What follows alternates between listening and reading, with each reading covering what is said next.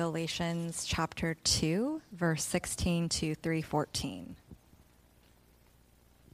Yet we know that a person is not justified by works of the law, but through faith in Jesus Christ. So we also have believed in Christ Jesus in order to be justified by faith in Christ and not by works of the law, because by works of the law no one will be justified. But if, in our endeavor to be justified in Christ, we too were found to be sinners, is Christ then a servant of sin? Certainly not. For if I rebuild what I tore down, I prove myself to be a transgressor. For through the law I died to the law, so that I might live to God. I have been crucified with Christ. It is no longer I who live, but Christ who lives in me. And the life I now live in the flesh, I live by faith in the Son of God, who loved me and gave himself for me. I do not nullify the grace of God, for if righteousness were through the law, then Christ died for no purpose. O foolish Galatians, who has bewitched you? It was before your eyes that Jesus Christ was publicly portrayed as crucified. Let me ask you only this. Did you receive the Spirit by works of the law or by hearing with faith? Are you so foolish? Having begun by the Spirit, are you now being perfected by the flesh? Did you suffer so many things in vain, if indeed it was in vain? Does he who supplies the Spirit to you and works miracles among you do so by works of the law or by hearing with faith, just as Abraham believed God and it was counted to him as righteousness?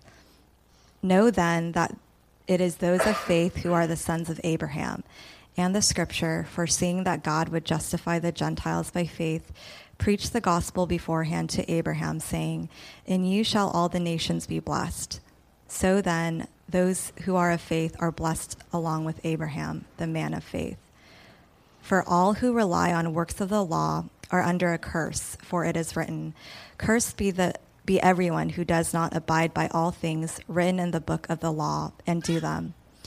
Now it is evident that no one is justified before God by the law, for the righteous shall live by faith. But the law is not of faith, rather, the one who does them shall live by them. Christ redeemed us from the curse of the law by becoming a curse for us, for it is written, "Cursed is everyone who is hanged on a tree," so that in Christ Jesus the blessing of Abraham might come to the Gentiles, so that we might receive the promised Spirit through faith. This is the word of God.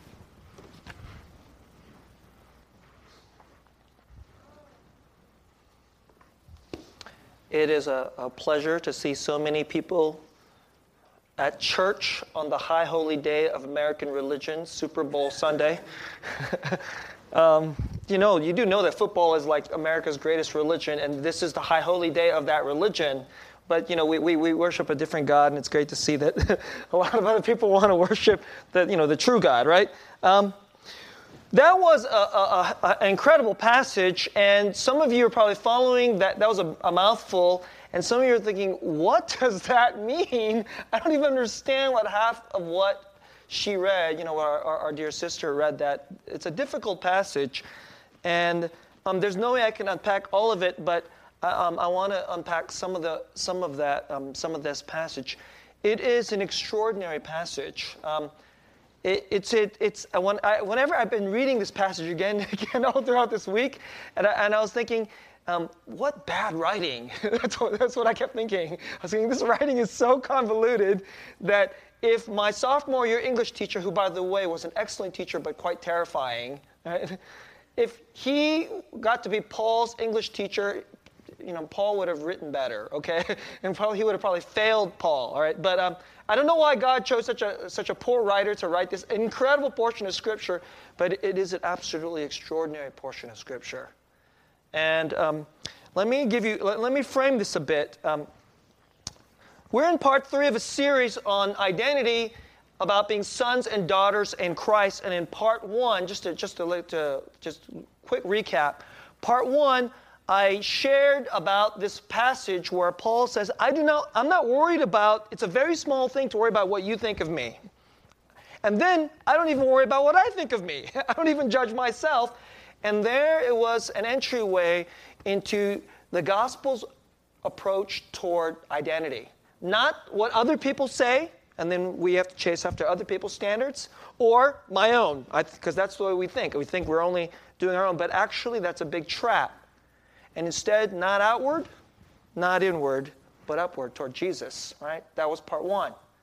And last week, I preached out of actually the first portion of this text, the Galatians 2 text, where it talks about this strange thing that a person is not justified by works of the law. That's chapter 2, verse 16. And even though that's strange language, because most people think, I don't even know if I believe in this God stuff. And what is justification? Why is it so important to be justified, to receive justification?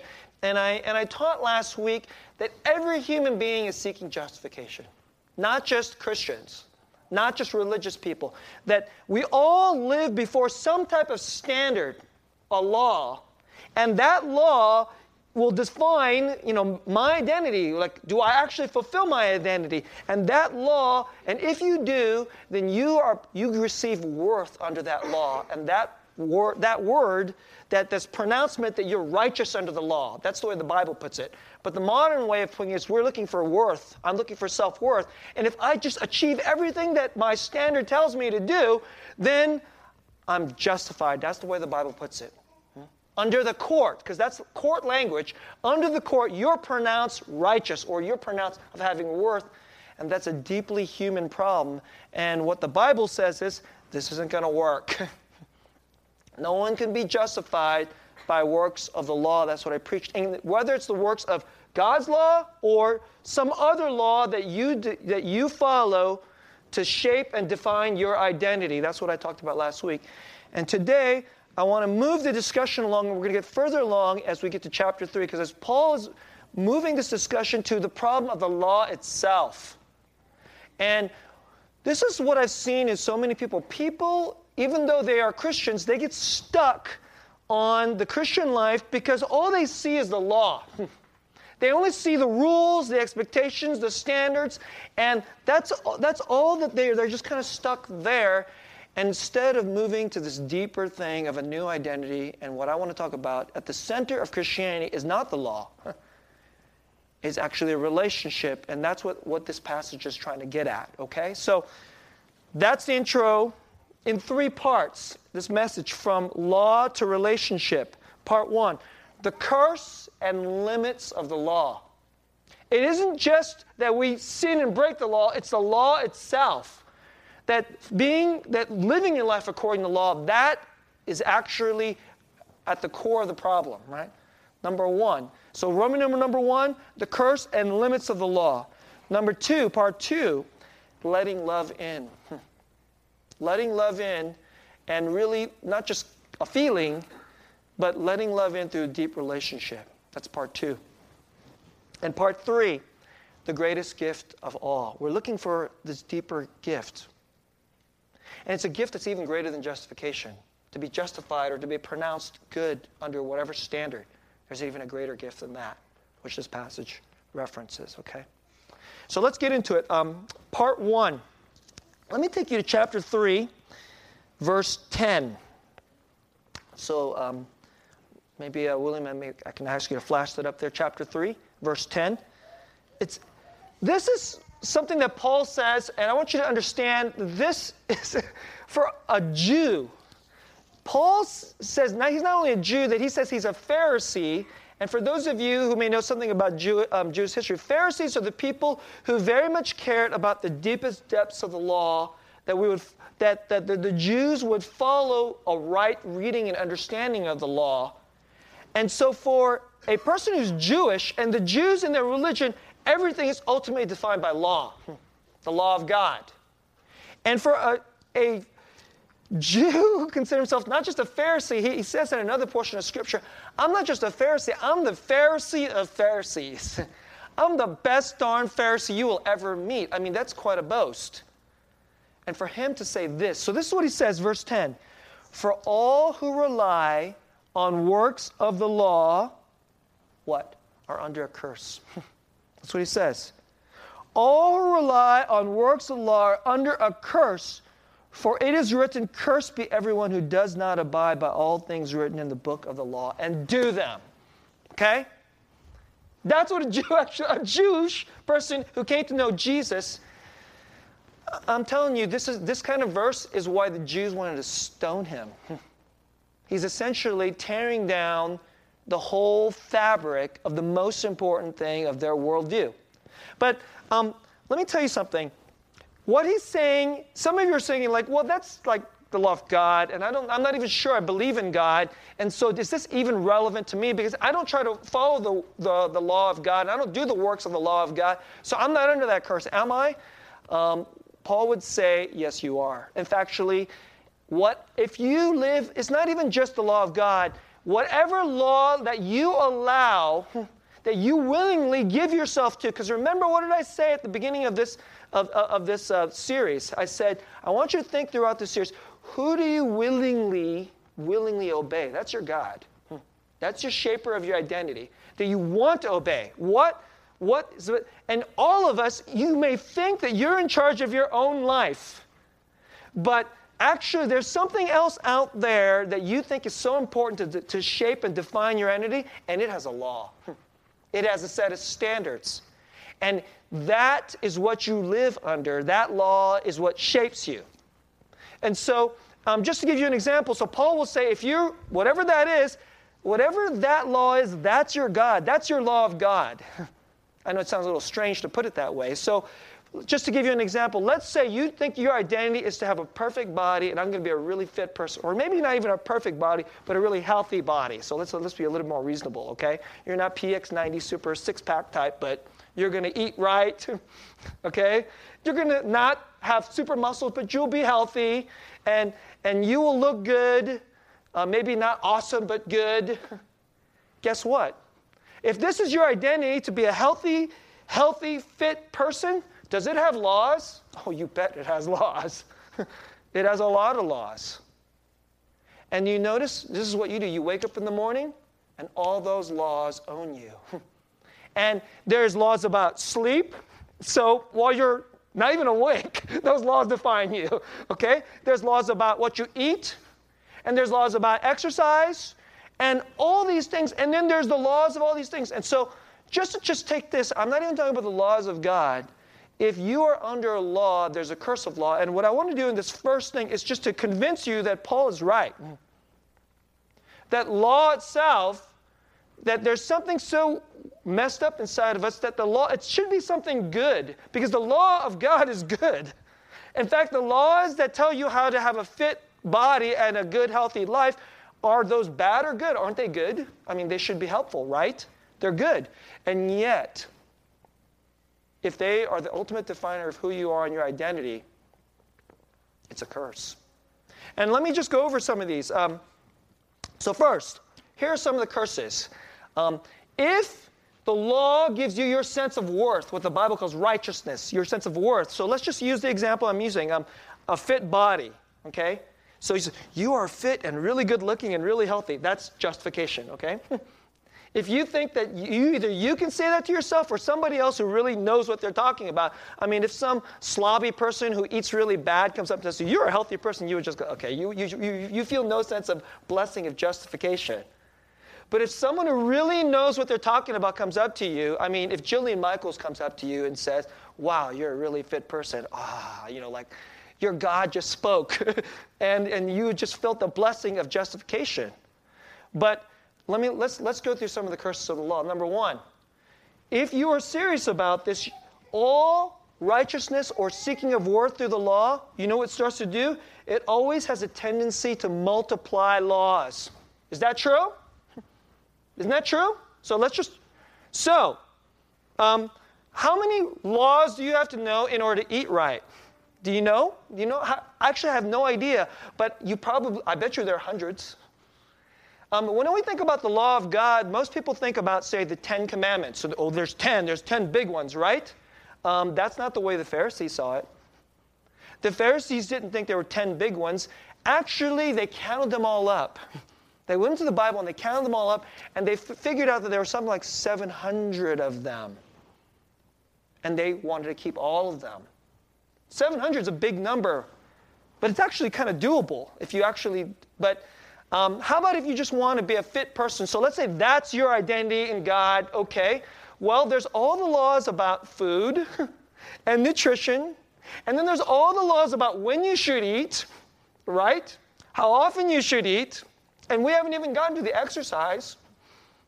How many reps you have to do, how many calories you have to burn, how much weight you have to lift, how long you got to run your cardio. Do you notice how these laws are just proliferating? They're getting bigger, more and more. And then the more serious you want to be about it, the more and more they get. That's just the first one. And so you wake up in the morning and 1,000 laws are already on top of your head just to have the identity of being a fit person.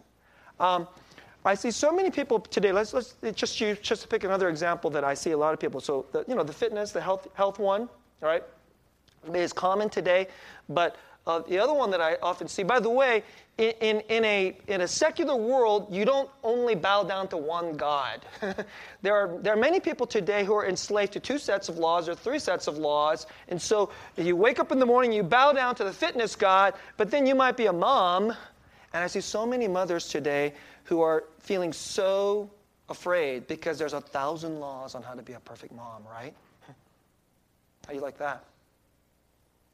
So you get the fitness God telling you how much you suck, and then you got the perfect mom God telling you how much you suck. Isn't that terrible? I think that sounds cursed to me. All right. Okay, if that's not enough, it gets worse. First, there's too many laws, and then there's a standard about how to keep the standard. There's the law about how well you should keep the laws. So let's say you're on that low carb diet, and you get through 6 days, and you don't eat any of that extra piece of bread or cake, and then on the 7th day, you ate too much cake, too much carbs, you're bad. I mean, you're pretty good. I mean, like a person like me, you know how many days I meet up to the low carb God? 0. I am a sinner against a low carb God. Every day, 7 out of 7 days, I'm a failure 0 out of 7 days. But if you are a good, righteous person, you make it 6 out of 7 days, but the 7th day, oh my goodness, you eat that one little piece of cake, you just sinned, and you just cry. So it's not even just that there's so many laws. It's the standard of how to keep the standard. Oh, it gets worse. I'm not even done. There is the problem of guilt and condemnation. So what we want in justification is we want the pronouncement that you're good, you're righteous. You have worth. You fulfilled the law. Okay? But the opposite is you're guilty. You failed. There's condemnation. And so let's say you actually make it through the whole week, and you ate all the right foods, and you did all the right reps, and you did all the cardio, you did everything exactly right. And then on Monday morning, you wake up the next day, and then guess what? You may have succeeded, but you're not happy that you succeeded, because on Monday you could fail again, and the fear of the failure, guilt, condemnation of the fitness God hangs over your head. So guess what? You know what happens? Fear and guilt and failure and being condemned as a failure, that's all the time.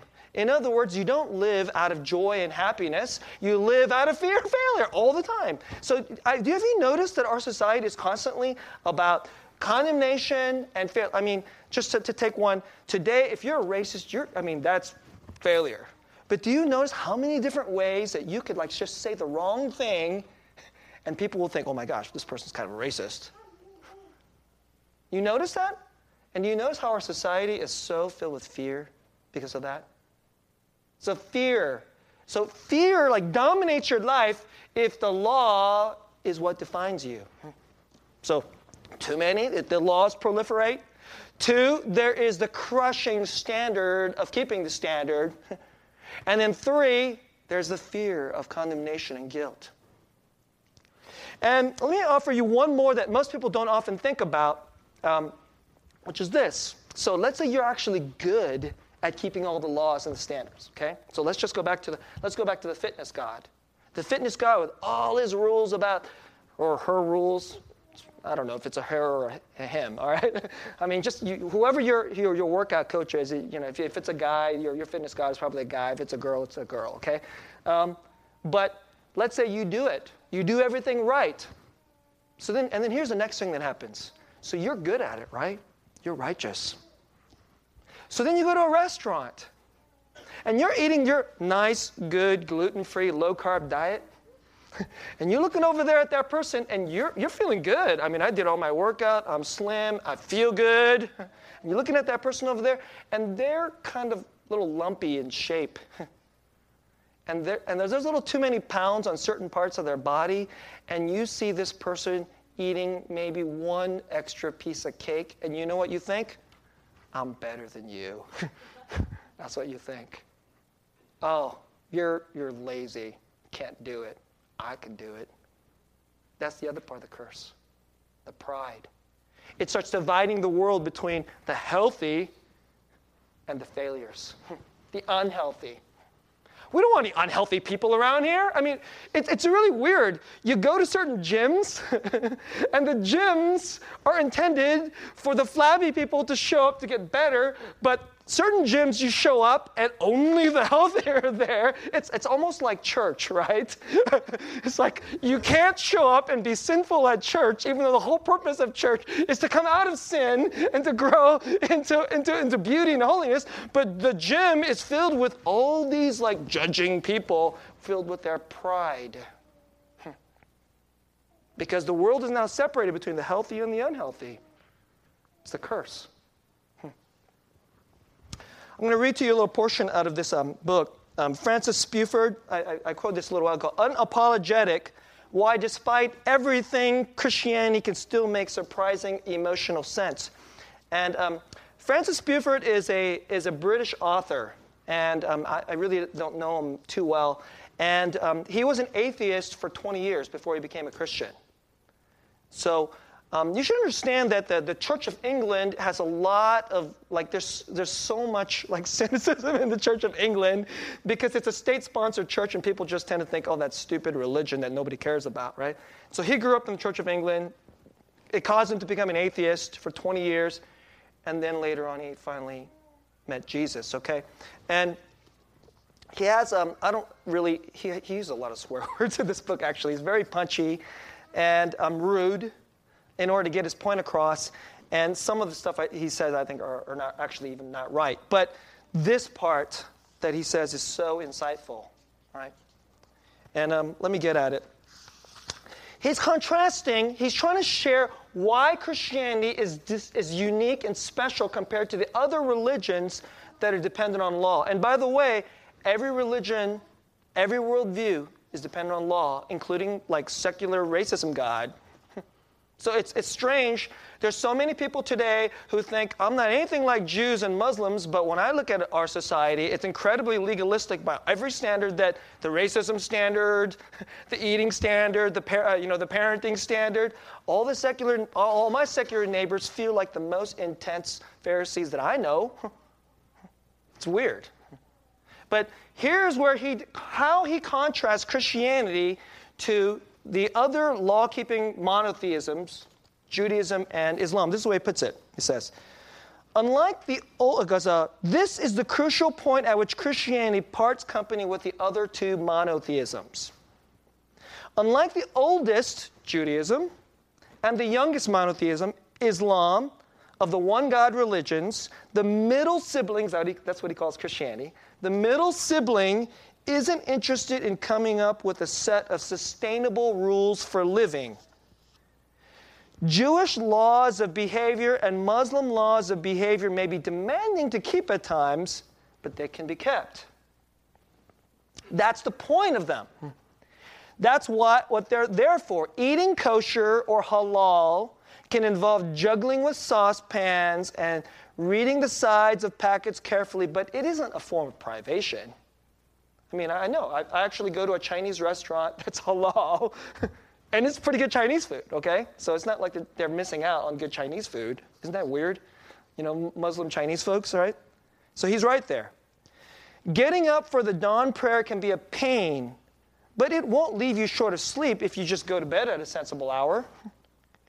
Refraining from work on Shabbat, which is Sabbath, right, is tricky if you define work to include all the household chores, but actually it's not an impossible thing to organize. There's a wiggle room kindly built into the rules so that you can cope if the water main bursts on the Sabbath day. So it's nothing crazy or superhuman is required of you. The idea is to have a set of laws like a wearable coat, a coat that everyone can put on if they're willing to make the effort. In Judaism and Islam, you don't have to be a saint to know that you are managing to be an adequately good woman, an adequately good man. You know what that means? Justification. You're a good enough person. That's justification. Islam and Judaism accomplish this livability, this wearability, by paying more attention to what people do than what they feel about it or even what they believe. They are religions of orthopraxy, in other words, proper activity, right doing, not orthodoxy. That's what Christianity is. Christianity is about orthodoxy, what you believe, proper teaching. Do the right actions, and you can be hissing and spitting inside or bored senseless or going through the motions to please your family, and it still counts. Virtue is something you get to achieve through your works. The result is in some ways a lot more moderate, a lot more stable than Christianity, and it can seem rather humane too. With plentiful opportunities for the unvirtuous or ex-virtuous to rejoin the virtuous ranks. All you got to just do is do the stuff, right? But it does indeed produce a judged picture of the world. Listen, this is that fourth part of the curse I talked about. A judged picture. It produces a moralized landscape in which the good people can be told from the bad people, in which all the human actions can be split between two categories: pure, impure, clean or dirty, permitted or forbidden, kosher or, I don't know what that means, treif. I guess that means not kosher. Halal or haram, all right? Or as I said, healthy or unhealthy. Isn't it strange? The secular person who worships health, they're not a whole lot different, are they? Listen to what he says next. Christianity does something different. It makes frankly impossible demands. Instead of asking for specific actions, it offers general but lunatic principles. That's the way he puts it, right? Christianity thinks you should give your possessions away. Christianity says refuse to defend yourself, love strangers as much as your family, behave as if there's no tomorrow. That's all the stuff that's straight out of Jesus' mouth, by the way, right? These principles do not amount to a sustainable program. It's actually nutty. I mean, there was a sermon I listened to, Tim Keller. He asked people who were unbelievers to come to the church, and they read the Sermon on the Mount. These things that Jesus says. And after they read it, there was a young woman, and her reaction was, "This is stupid." That was her reaction. This is the stupidest, crazy stuff. Exactly, right? These principles deliberately ignore the question of how they could possibly be maintained. They ask you to manifest in your ordinary life a drastically uncalculating, unprotected generosity, and that's not all. Christianity also makes you mean by your behavior what you mean important. Your motives matter. So here's what he means. So Christianity says, give radical generosity to the poor. Give lots of money to the poor. So, that's not even good enough according to Jesus. So you give like $100 to the beggar on the street. $100 is good, but in the inside you're like, I just did it just to do it because I just have to do it. You know what? That's not good enough. That's Jesus' way. So not only should you give generously to the poor, but you actually have to love them. You're supposed to actually want to do it. And so then this one goes, what the heck, right? So then he goes on to say this. So far, it is thrillingly impractical. That's the way he puts it, Christianity. But now notice the consequence of having an ideal of behavior not sized for human lives. Everyone fails. Really, everyone. No one only means well. No one means well all the time. Looked at from this perspective, human beings all exhibit different varieties of effing up. And suddenly, in its utter lack of realism, Christianity becomes very realistic indeed. It is intelligently resigned to our vast array of imperfections and much more interested in what we can do to live with them than in laws designed to keep us segregated from the ones who fail. Christianity maintains no register of clean and unclean. It doesn't believe in the possibility of clean, just as it doesn't believe that laws can ever be fully adequate. See, laws don't work. That goodness can be reliably achieved by following an instruction book. Get it? See? Even this hardcore, rude, former atheist, he gets Galatians chapter 2 and 3. Christianity, this is the way Jesus puts it, or the way he put it, or the way Paul put it here in chapter 2, verse 19. For through the law I died to the law. And there's so many Christians I know today that can't seem to get this. Like they first do a bunch of things that they know is really bad, like I'm on porn and I just can't get off it, or like they were a liar and a cheater, they hated their parents or something like this, and there's something really wicked that they know is really messed up and according to God's standard, and then they find out that Jesus is a Lamb of God who shed His blood and washed me of all my guilt. Are you kidding? That's crazy stuff. So then I need Jesus, so they run to Jesus and they receive forgiveness and justification by what He did, not what they do. And then, you know what Christians then next do? Then they said, okay, tell me all the things I'm supposed to do. They immediately start jumping to all the laws again. Then it's like their life prior to Jesus was all based on law, and then they now want to follow Jesus as, show me the new laws. And you know what Paul would say to you? He would say exactly what he says in Galatians chapter 3, verse 1. O foolish Galatians, who has bewitched you? It was before your eyes that Christ was publicly crucified. Don't you get it? This isn't the way it works. Because that's exactly what the Galatian church was doing. They were saved by grace, and now they're going to go back to the law. And so let me say it to you. O foolish 21st century Christians, who has bewitched you? And for so many Christians I know, the reason they start losing joy and they get stuck in their Christian life is they only know how to focus on the things you're supposed to do, the law. But actually, you're supposed to die to the law. The law itself, God just gets rid of it. The whole purpose of making you see that the law isn't going to work, and then for Christ to be crucified in our place so that all the law-keeping dies with Christ. Now, let me go to part 2. I want to talk to one more problem of the law. Okay, so I've given you 4 curses of the law already. Let me give you a 5th. Okay, part 2 I said was letting love in. This is the 5th one. If your life is all about your identity, and then you have to feel justified and a good person within your identity, and you're going to be fixing on all the things in order for you to do the works to achieve your identity, then you know what? Your law is always going to be about the rules and the standards, whatever they are.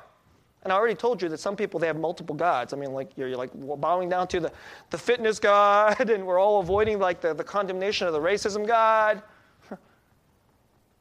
And what that really is, it's a very lonely place. It's a lonely place because all your standards is constantly on top of you. That's what we're fixated on.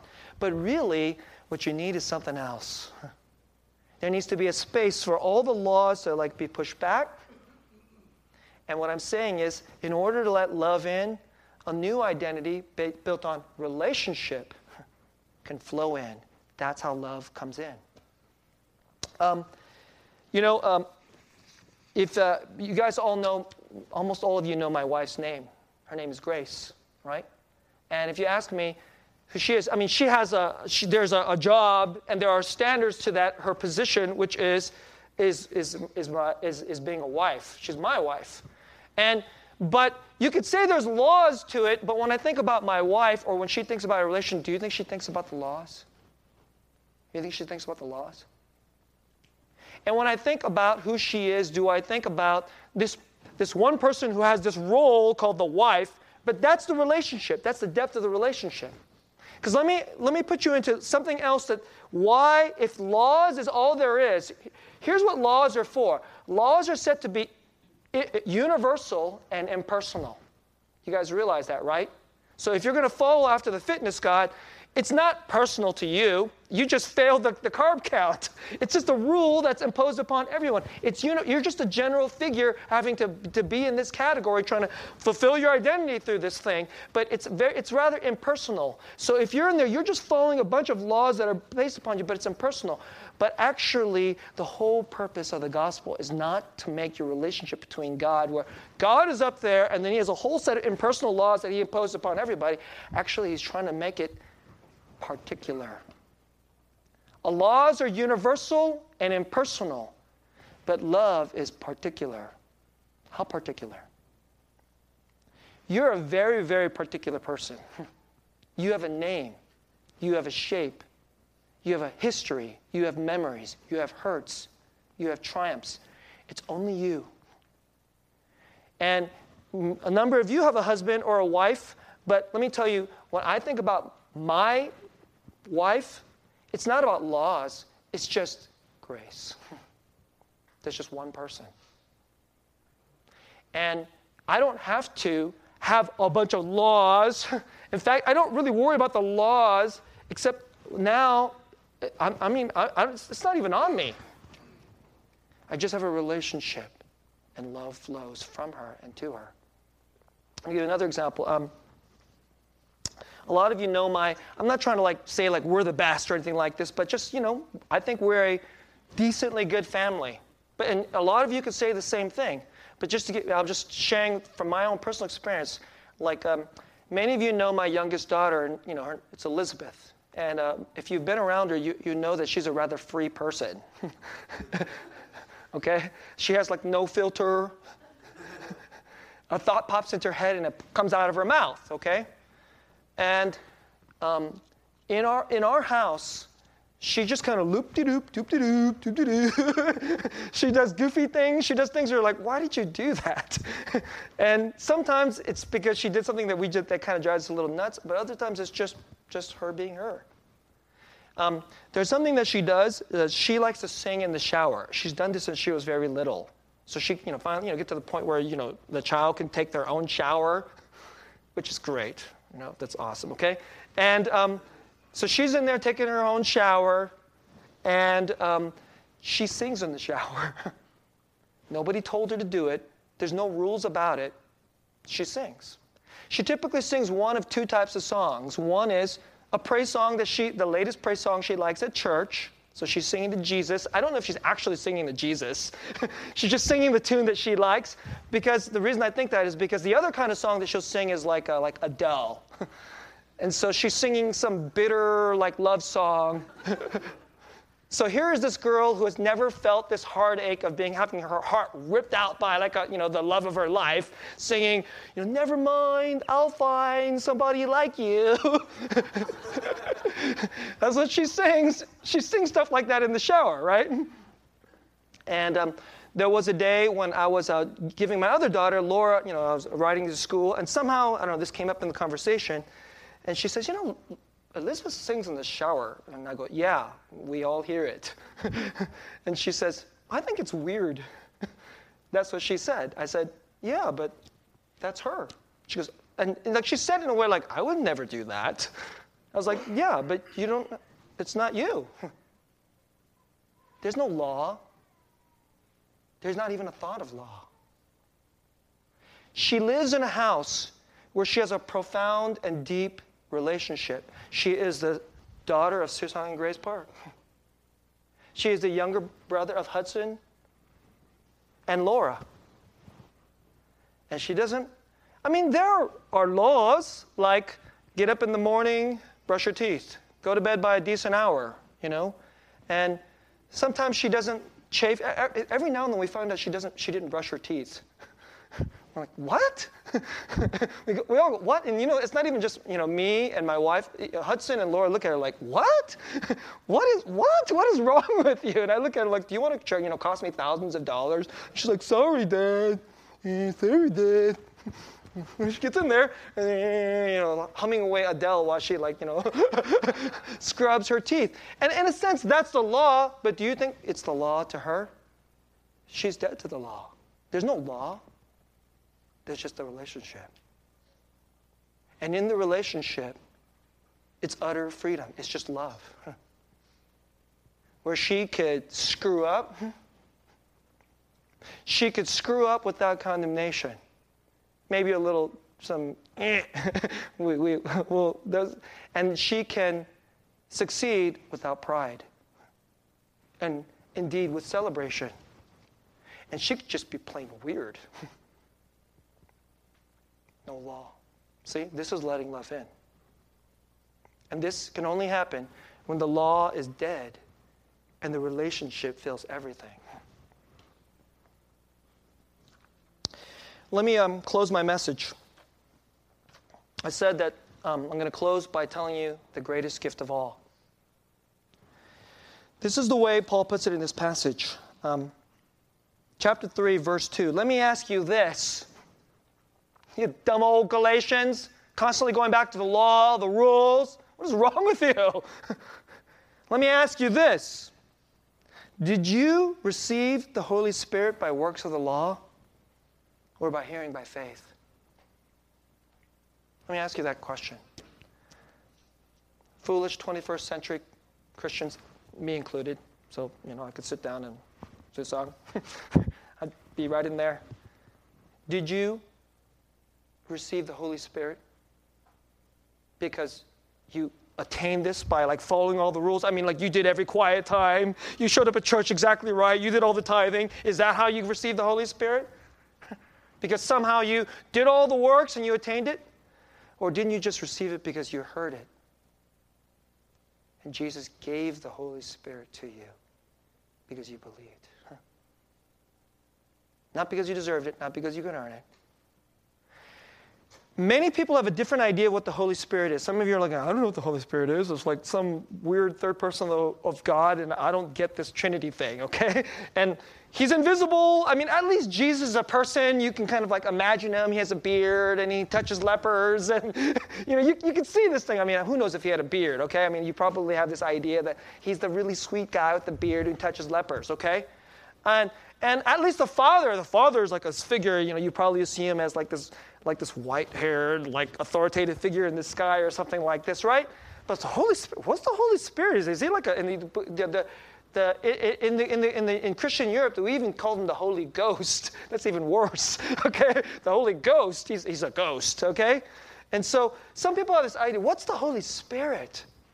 And some people have this idea, the Holy Spirit is sort of like this feeliness that you get when you get. Or the Holy Spirit is the one who, if you get the Holy Spirit, you start flipping and flopping and, start prophesying and doing tongues or something like this.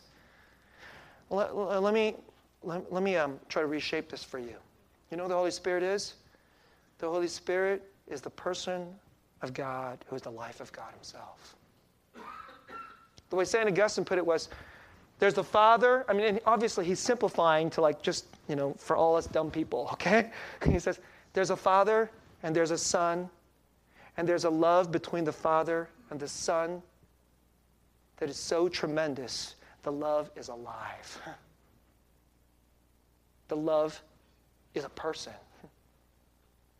The Holy Spirit is the very life of the Father, Son, and Holy Spirit. It's the full totality of the utterly free and beautiful, pure love. Do you think there's a law? Father, Son, Son. The Father comes to the Son. Son, did you follow the law about brushing your teeth? I mean, just to say it, it sounds completely absurd, isn't it? Because between the Father and the Son, there's the Father, Son, and the life of the God, the Holy Spirit. The absolutely pulsating, ocean of the life. The life of God, the love of God. The love of God is the life of God. The life of God is the love of God, who is a person. And for us to receive the Holy Spirit is like saying you receive not something from God. See, like most of us, we would just love it if we can just receive justification. That's great to receive justification. That's great not to be condemned. That's great to receive, like a perfect resurrected body and to live eternally. That's great to have heaven and like nobody around you is going to be mean or unjust or steal from you or gossip about you. All these things are great. That's receiving something from God. But actually, what Paul is saying is what you received isn't something from God. You got something better than justification, better than heaven, better than forgiveness. You received the Holy Spirit,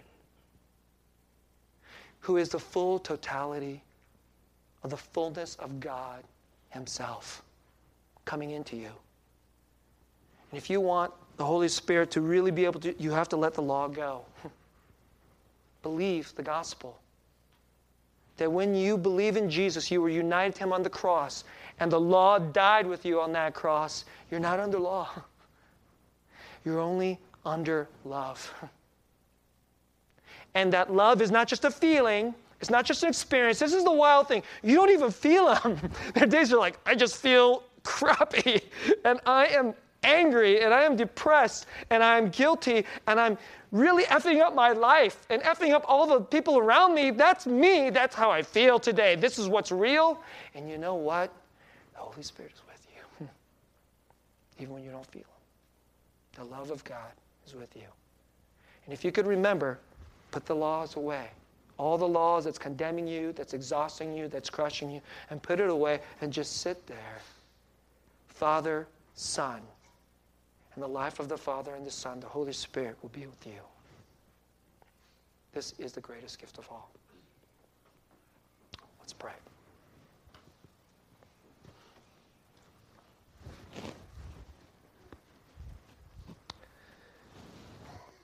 Father, we are so bad at this. We're so bad at this. But you gave us a gift. You gave us Jesus. And since we can't see the Holy Spirit, you gave us the bread and the wine so we can eat of the Spirit. And I pray for all these broken down people in this room. I pray for the people who don't yet know you, Jesus, who are under the curse of the fitness God or the success God or the perfect mom God, that they would run to Jesus and let the laws of all those other gods die. Die with them so they could live with you. And I pray for all my brothers and sisters, especially the ones who are grinding in their life, who just, they got to the point where I'm going to try to follow all the laws, and then they just realized they fell down. And then they got to the point where they were cynical and says, I'm not going to try to do anything, so I'll just live being forgiven.